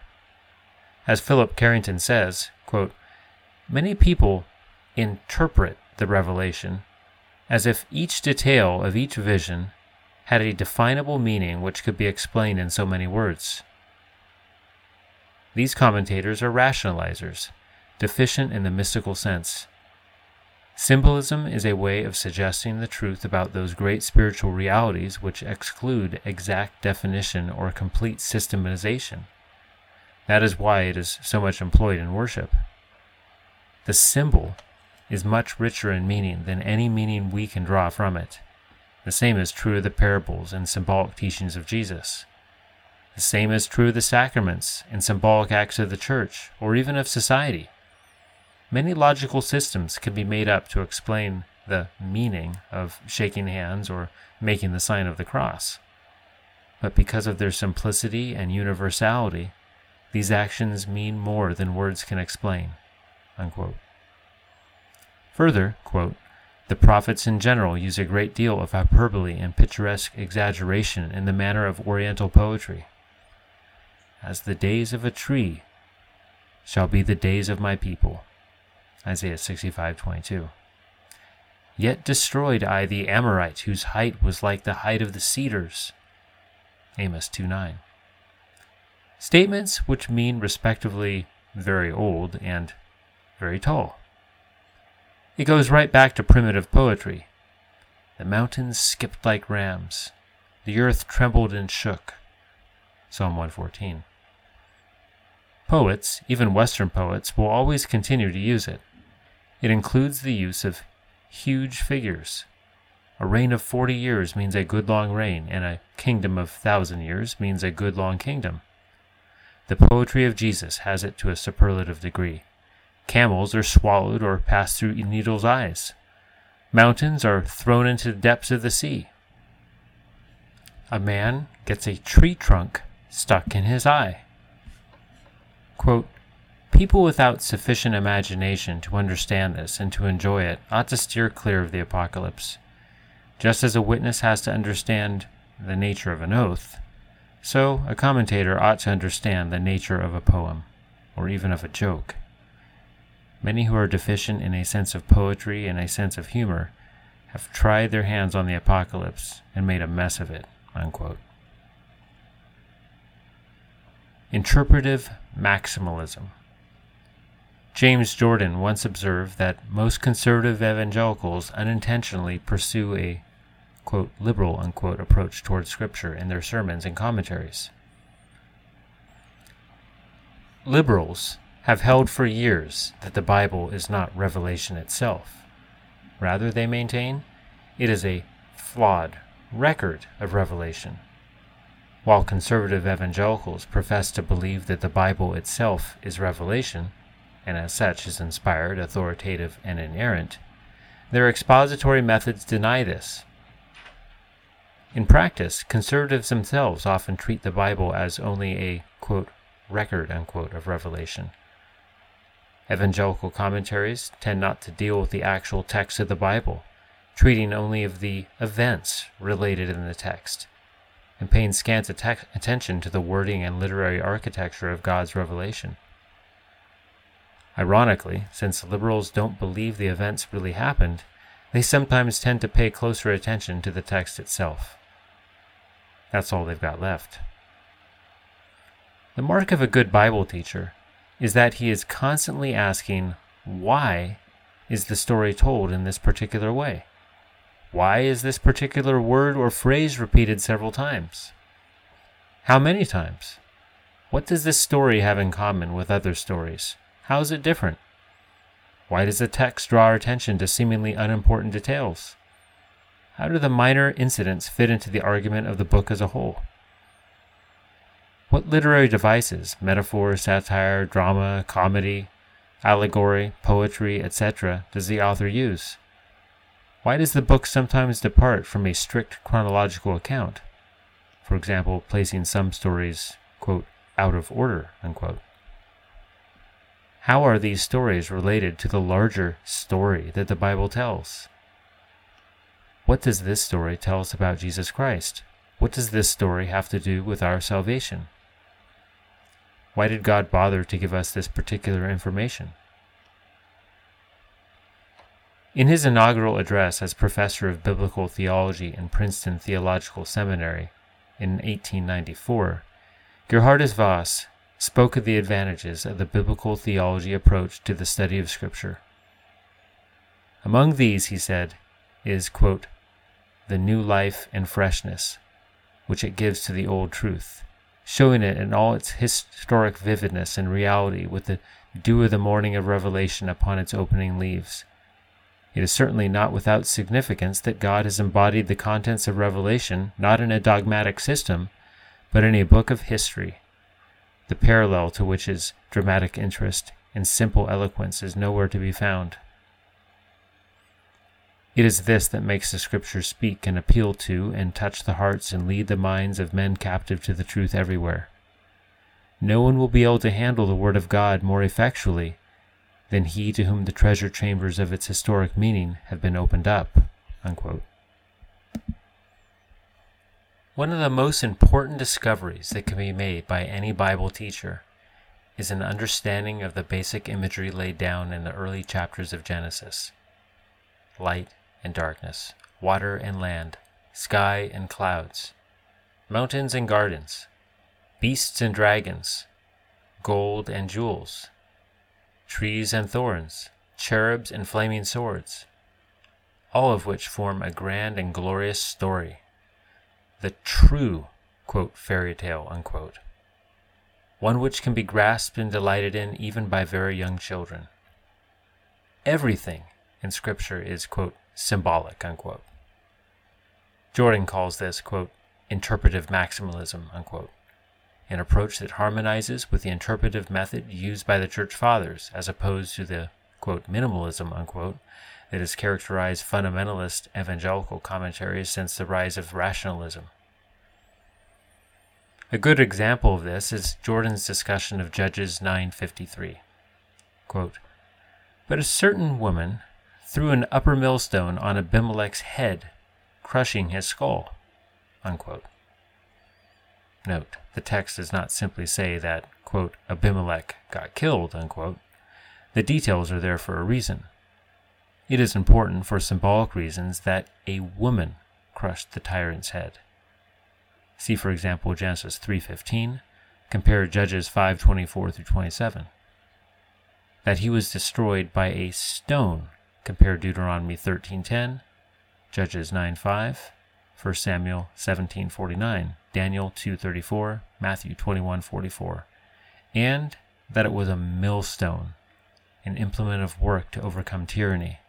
Compare Zechariah 1:18 through 21.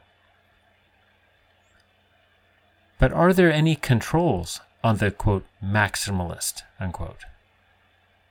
How does he evade the accusation that he is merely being speculative, interpreting the text according to his personal prejudice or the whim of the moment?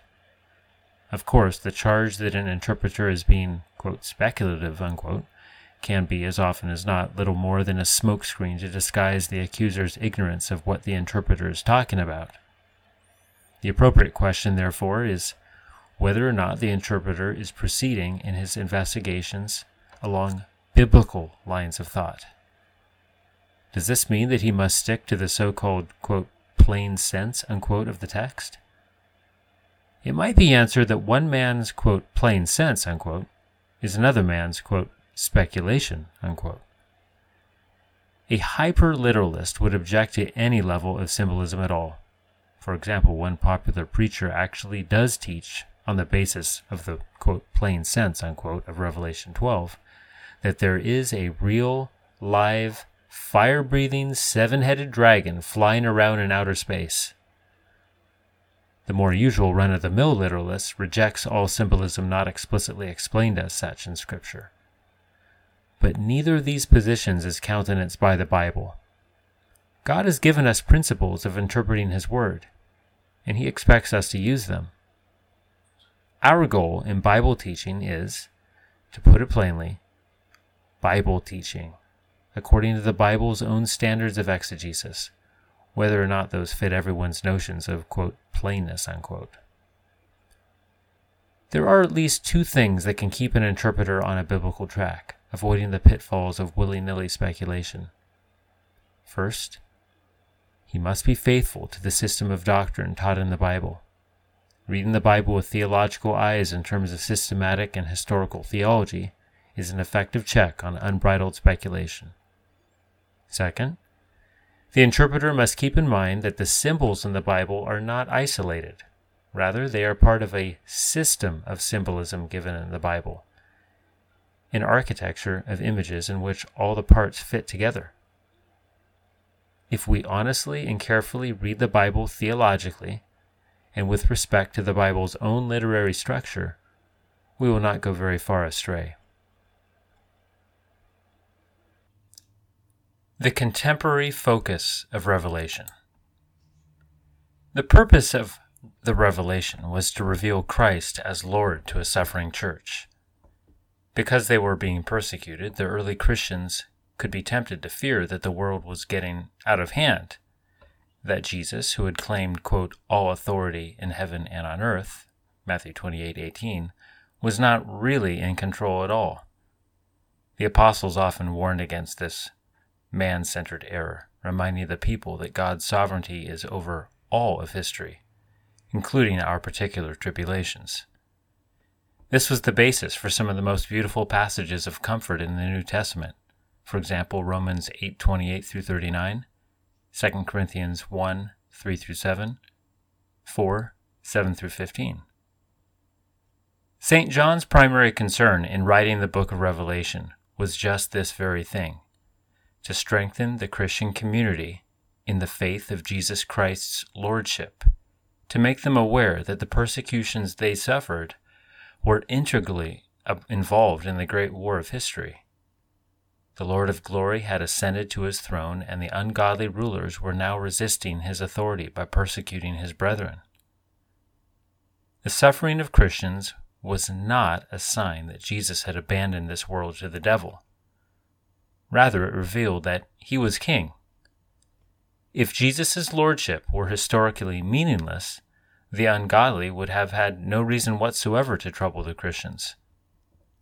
But instead, they persecuted Jesus' followers, showing their unwilling recognition of his supremacy over their rule. The book of Revelation presents Jesus seated on a white horse as, quote, King of Kings and Lord of Lords, unquote, 1916, doing battle with the nations, judging and making war in righteousness. The persecuted Christians were not at all forsaken by God. In reality, they were on the front lines of the conflict of the ages, a conflict in which Jesus Christ had already won the decisive battle. Since his resurrection, all of history has been a, quote, mopping up, unquote, operation, wherein the implications of his work are gradually being implemented throughout the world. St. John is realistic. The battles will not be easy, nor will Christians emerge unscathed. The war will often be bloody, and much of the blood will be our own. But Jesus is King, Jesus is Lord, and, as Luther says, quote, he must win the battle, unquote. The Son of God goes forth to war, conquering and to conquer, until he has put all enemies under his feet. The subject of the revelation, thus, was contemporary. That is, it was written to and for Christians who were living at the time it was first delivered. We are wrong to interpret it futuristically, as if its message were primarily intended for a time 2,000 years after St. John wrote it. It is interesting but not surprising that those who interpret the book, quote, futuristically, unquote, always seem to focus on their own era as a subject of the prophecies. Convinced of their own importance, they are unable to think of themselves as living at any other time than the climax of history. Of course, the events St. John foretold were, quote, in the future, unquote, to St. John and his readers, but they occurred soon after he wrote of them. To interpret the book otherwise is to contradict both the scope of the work as a whole and the particular passages which indicate its subject. For us, the great majority of the revelation is history. It has already happened. The greatest enemy of the early church was apostate Israel, which used the power of the pagan Roman Empire to try to stamp out Christianity, just as it had used Rome in the crucifixion of the Lord himself. St. John's message in Revelation was that this great obstacle to the church's victory over the world would soon be judged and destroyed. His message was contemporary, not futuristic. Some will complain that this interpretation makes the revelation, quote, irrelevant, unquote, for our age. A more wrong-headed idea is scarcely imaginable. Are the books of Romans and Ephesians, quote, irrelevant, unquote, just because they were written to believers in the first century? Should 1 Corinthians and Galatians be dismissed because they dealt with first-century problems? Is not all Scripture profitable for believers in every age? 2 Timothy 3:16-17. Actually, it is the futurists who have made the revelation irrelevant. For on the futurist hypothesis, the book has been inapplicable from the time it was written until the 20th century. Only if we see the revelation in terms of its contemporary relevance is it anything but a dead letter. From the outset, St. John stated that his book was intended for, quote, 7 churches which are in Asia, unquote. 1:4. And we must assume that he meant what he said. He clearly expected that even the most difficult symbols in the prophecy could be understood by his first-century readers. 13:18. Not once did he imply that his book was written with the 20th century in mind and that Christians would be wasting their time attempting to decipher it until the Scofield Reference Bible would become a best-selling novel. The primary relevance of the book of Revelation was for its first-century readers. It still has relevance for us today as we understand its message and apply its principles to our lives and our culture. Jesus Christ still demands of us what he demanded of the early church: absolute faithfulness to him. The contemporary nature of the revelation will be defended throughout the commentary, but we may consider several lines of evidence here. First, there is the general tone of the book, which is taken up with the martyrs. See, for example, 6:9, 7:14, 12:11. The subject is clearly the present situation of the churches.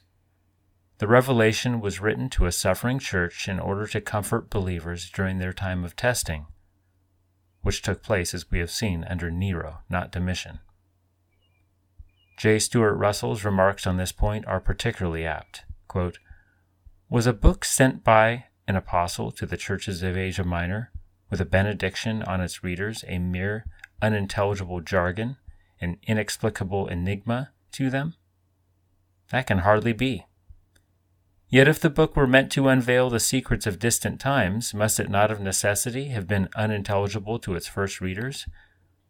And not only unintelligible, but even irrelevant and useless? If it spake, as some would have us believe, of Huns and Goths and Saracens, of medieval emperors and popes, of the Protestant Reformation and the French Revolution, what possible interest or meaning could it have for the Christian churches of Ephesus and Smyrna and Philadelphia and Laodicea? Especially when we consider the actual circumstances of those early Christians, many of them enduring cruel sufferings and grievous persecutions, and all of them eagerly looking for an approaching hour of deliverance, which was now close at hand.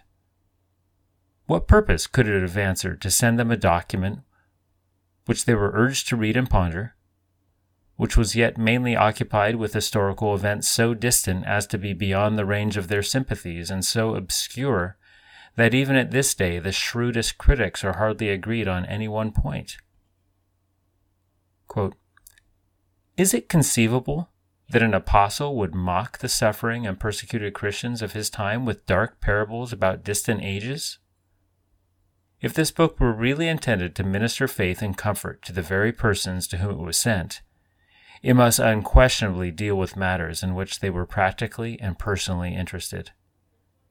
And does not this very obvious consideration suggest the true key to the apocalypse? Must it not of necessity refer to matters of contemporary history? The only tenable, the only reasonable hypothesis is that it was intended to be understood by its original readers. But this is as much as to say that it must be occupied with the events and transactions of their own day, and these comprise within a comparatively brief space of time." Unquote. Second, St. John writes that the book concerns, quote, "the things which must shortly take place," unquote, 1:1, and warns that, quote, "the time is near," unquote, 1:3. In case we might miss it, he says again at the close of the book that, quote, "the Lord, the God of the spirits of the prophets, sent his angel to show to his bondservants the things which must shortly take place. Unquote. 22:6. Given the fact that one important proof of a true prophet lay in the fact that his predictions came true, Deuteronomy 18:21-22, St. John's first-century readers had every reason to expect his book to have immediate significance. The words shortly and near simply cannot be made to mean anything but what they say. Some will object to this on the basis of 2 Peter 3:8, that, quote, 1 day is with the Lord as 1,000 years, and 1,000 years as 1 day, unquote. But the context there is entirely different. Peter is exhorting his first-century readers to have patience with respect to God's promises, assuring them that God's faithfulness to his holy word will not wear out or diminish. The book of Revelation is not about the second coming of Christ. It is about the destruction of Israel and Christ's victory over his enemies in the establishment of the new covenant temple. In fact, as we shall see, the word coming, as used in the book of Revelation, never refers to the second coming. Revelation prophesies the judgment of God on apostate Israel.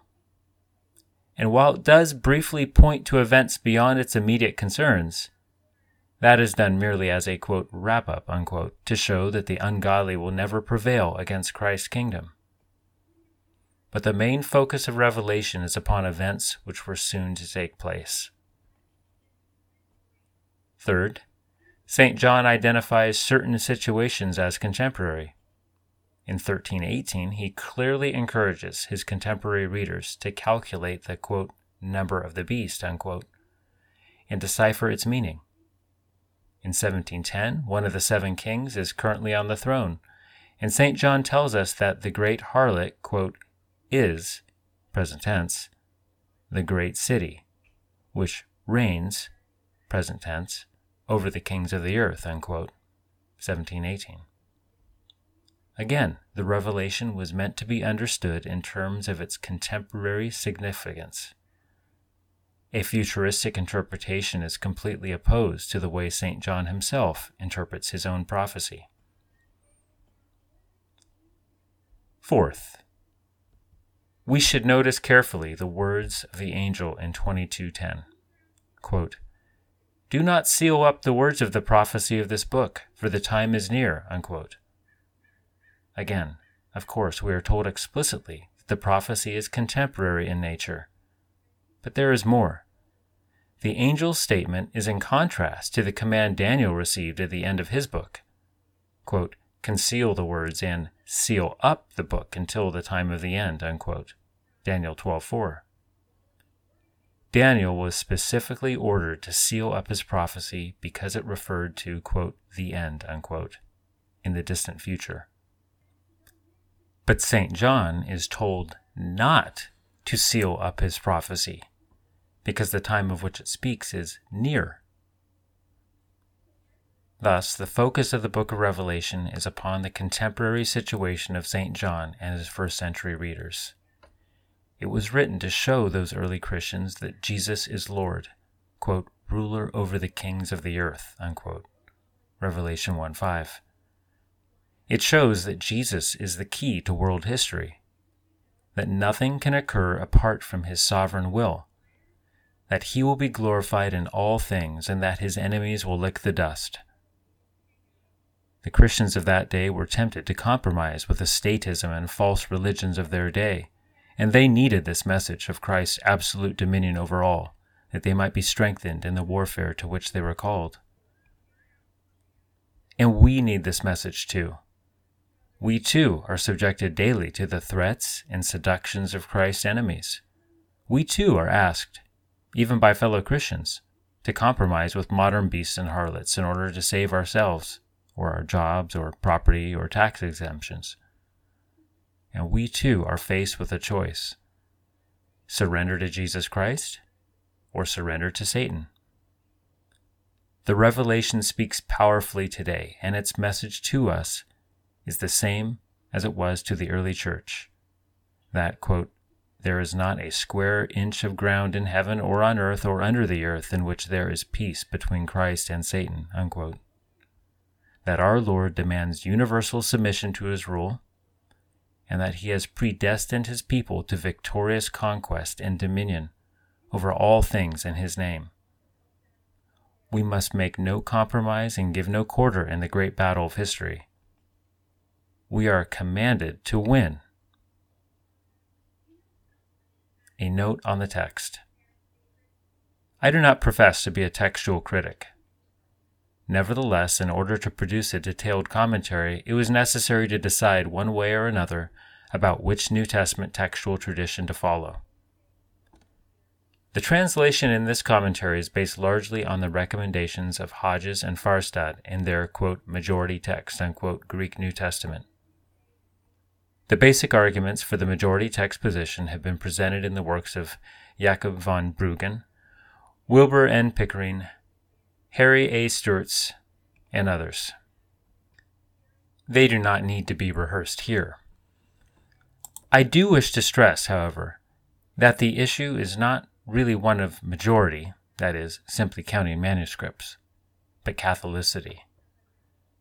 The point of the, quote, majority text, unquote, is that it is the Catholic text, the New Testament used by the universal church of all ages, in contrast to the so-called, quote, critical text, unquote, of most modern translations, representing a tiny variant tradition produced in Egypt. Overview of Revelation. The following outline is simply a more detailed version of the covenantal structure mentioned above. The revelation is so complex that one is tempted to indulge in endless structural analyses. Some will be noted as we proceed through the commentary. There is one further point that should not be missed at the outset, however. Overlaying the whole book is the theme of the bridegroom and the bride, and the prophecy is divided right in the middle between these two motifs. Thus, 1. The bridegroom, chapters 1 through 11. This section begins, 1:9 through 20, and ends, 10:1 through 7, with visions of the Son of Man, clothed in glory. 2. The bride, chapters 12 through 22. This section begins, 12:1 through 2, and ends, 21:9 through 27, with visions of the church, clothed in glory. Outline of Revelation. 1. Preamble. St. John's vision of the Son of Man, 1:1 through 20. 2. Historical prologue. Letters to the seven churches, 2:1 through 3, 22. A. Ephesus, 2:1 through 7. B. Smyrna, 2:8 through 11. C. Pergamum, 2:12 through 17. D. Thyatira, 2:18 through 29. E. Sardis, 3:1 through 6. F. Philadelphia, 3:7 through 13. G. Laodicea, 3:14 through 22. 3. Stipulations, the seven seals, 4:1 through 7:17. A. The throne, 4:1 through 11. B. The sealed book, 5:1 through 5. C. The Lamb standing as slain, 5:6 through 14. D. The first four seals, horsemen, 6:1 through 8. E. The fifth seal, martyrs, 6:9 through 11. F. The sixth seal, decreation, 6:12 through 17. G. The 144,000 sealed, 7:1 through 8. H. The innumerable multitude, 7:9 through 17. 4. Sanctions, the seven trumpets, 8:1 through 14:20. A. The seventh seal, the incense altar, 8:1 through 5. B. The first four trumpets, 8:6 through 13. C. The fifth trumpet, locusts from the abyss, 9, 1 through 12. D, the sixth trumpet, the army of myriads, 9, 13 through 21. E, the angel of the oath, 10, 1 through 7. F, the little book, 10, 8 through 11. G, the two witnesses, 11, 1 through 14. H, the seventh trumpet, the kingdom comes, 11, 15 through 19. I, the woman, the seed, and the dragon, 12, 1 through 6. J, Michael and the dragon, 12, 7 through 12. K, the flight of the woman, 12, 13 through 17. L, the beast from the sea, 13, 1 through 10. M, the beast from the land, 13, 11 through 18. N, the lamb and the 144,000 on Mount Zion, 14, 1 through 5. O, the gospel and the poisoned cups, 14, 6 through 13. P, the harvest and the vintage of the land, 14, 14 through 20. 5. Succession arrangements. The seven chalices, 15, 1 through 22, 21. A, the song of victory, 15, 1 through 4. B, the sanctuary is opened, 15, 5 through 8. C, the first four chalices, God's creation takes vengeance, 16, 1 through 9. D, the last three chalices, it is finished, 16, 10 through 21. E, Babylon, the great harlot, 17, 1 through 5. F, Babylon, the mystery explained, 17, 6 through 18. G, Babylon is fallen, 18, 1 through 8. H, reactions to Babylon's fall, 18, 9 through 20. I, Babylon is thrown down, 18, 20 through 24. J, the marriage supper of the Lamb, 19, 1 through 10. K, the rider on the white horse, 19, 11 through 16. L, the feast of the scavengers, 19, 17 through 18. M, the destruction of the beasts, 19, 19 through 21. N, the binding of Satan, 20, 1 through 3. O, the first resurrection and the last battle, 20, 4 through 10.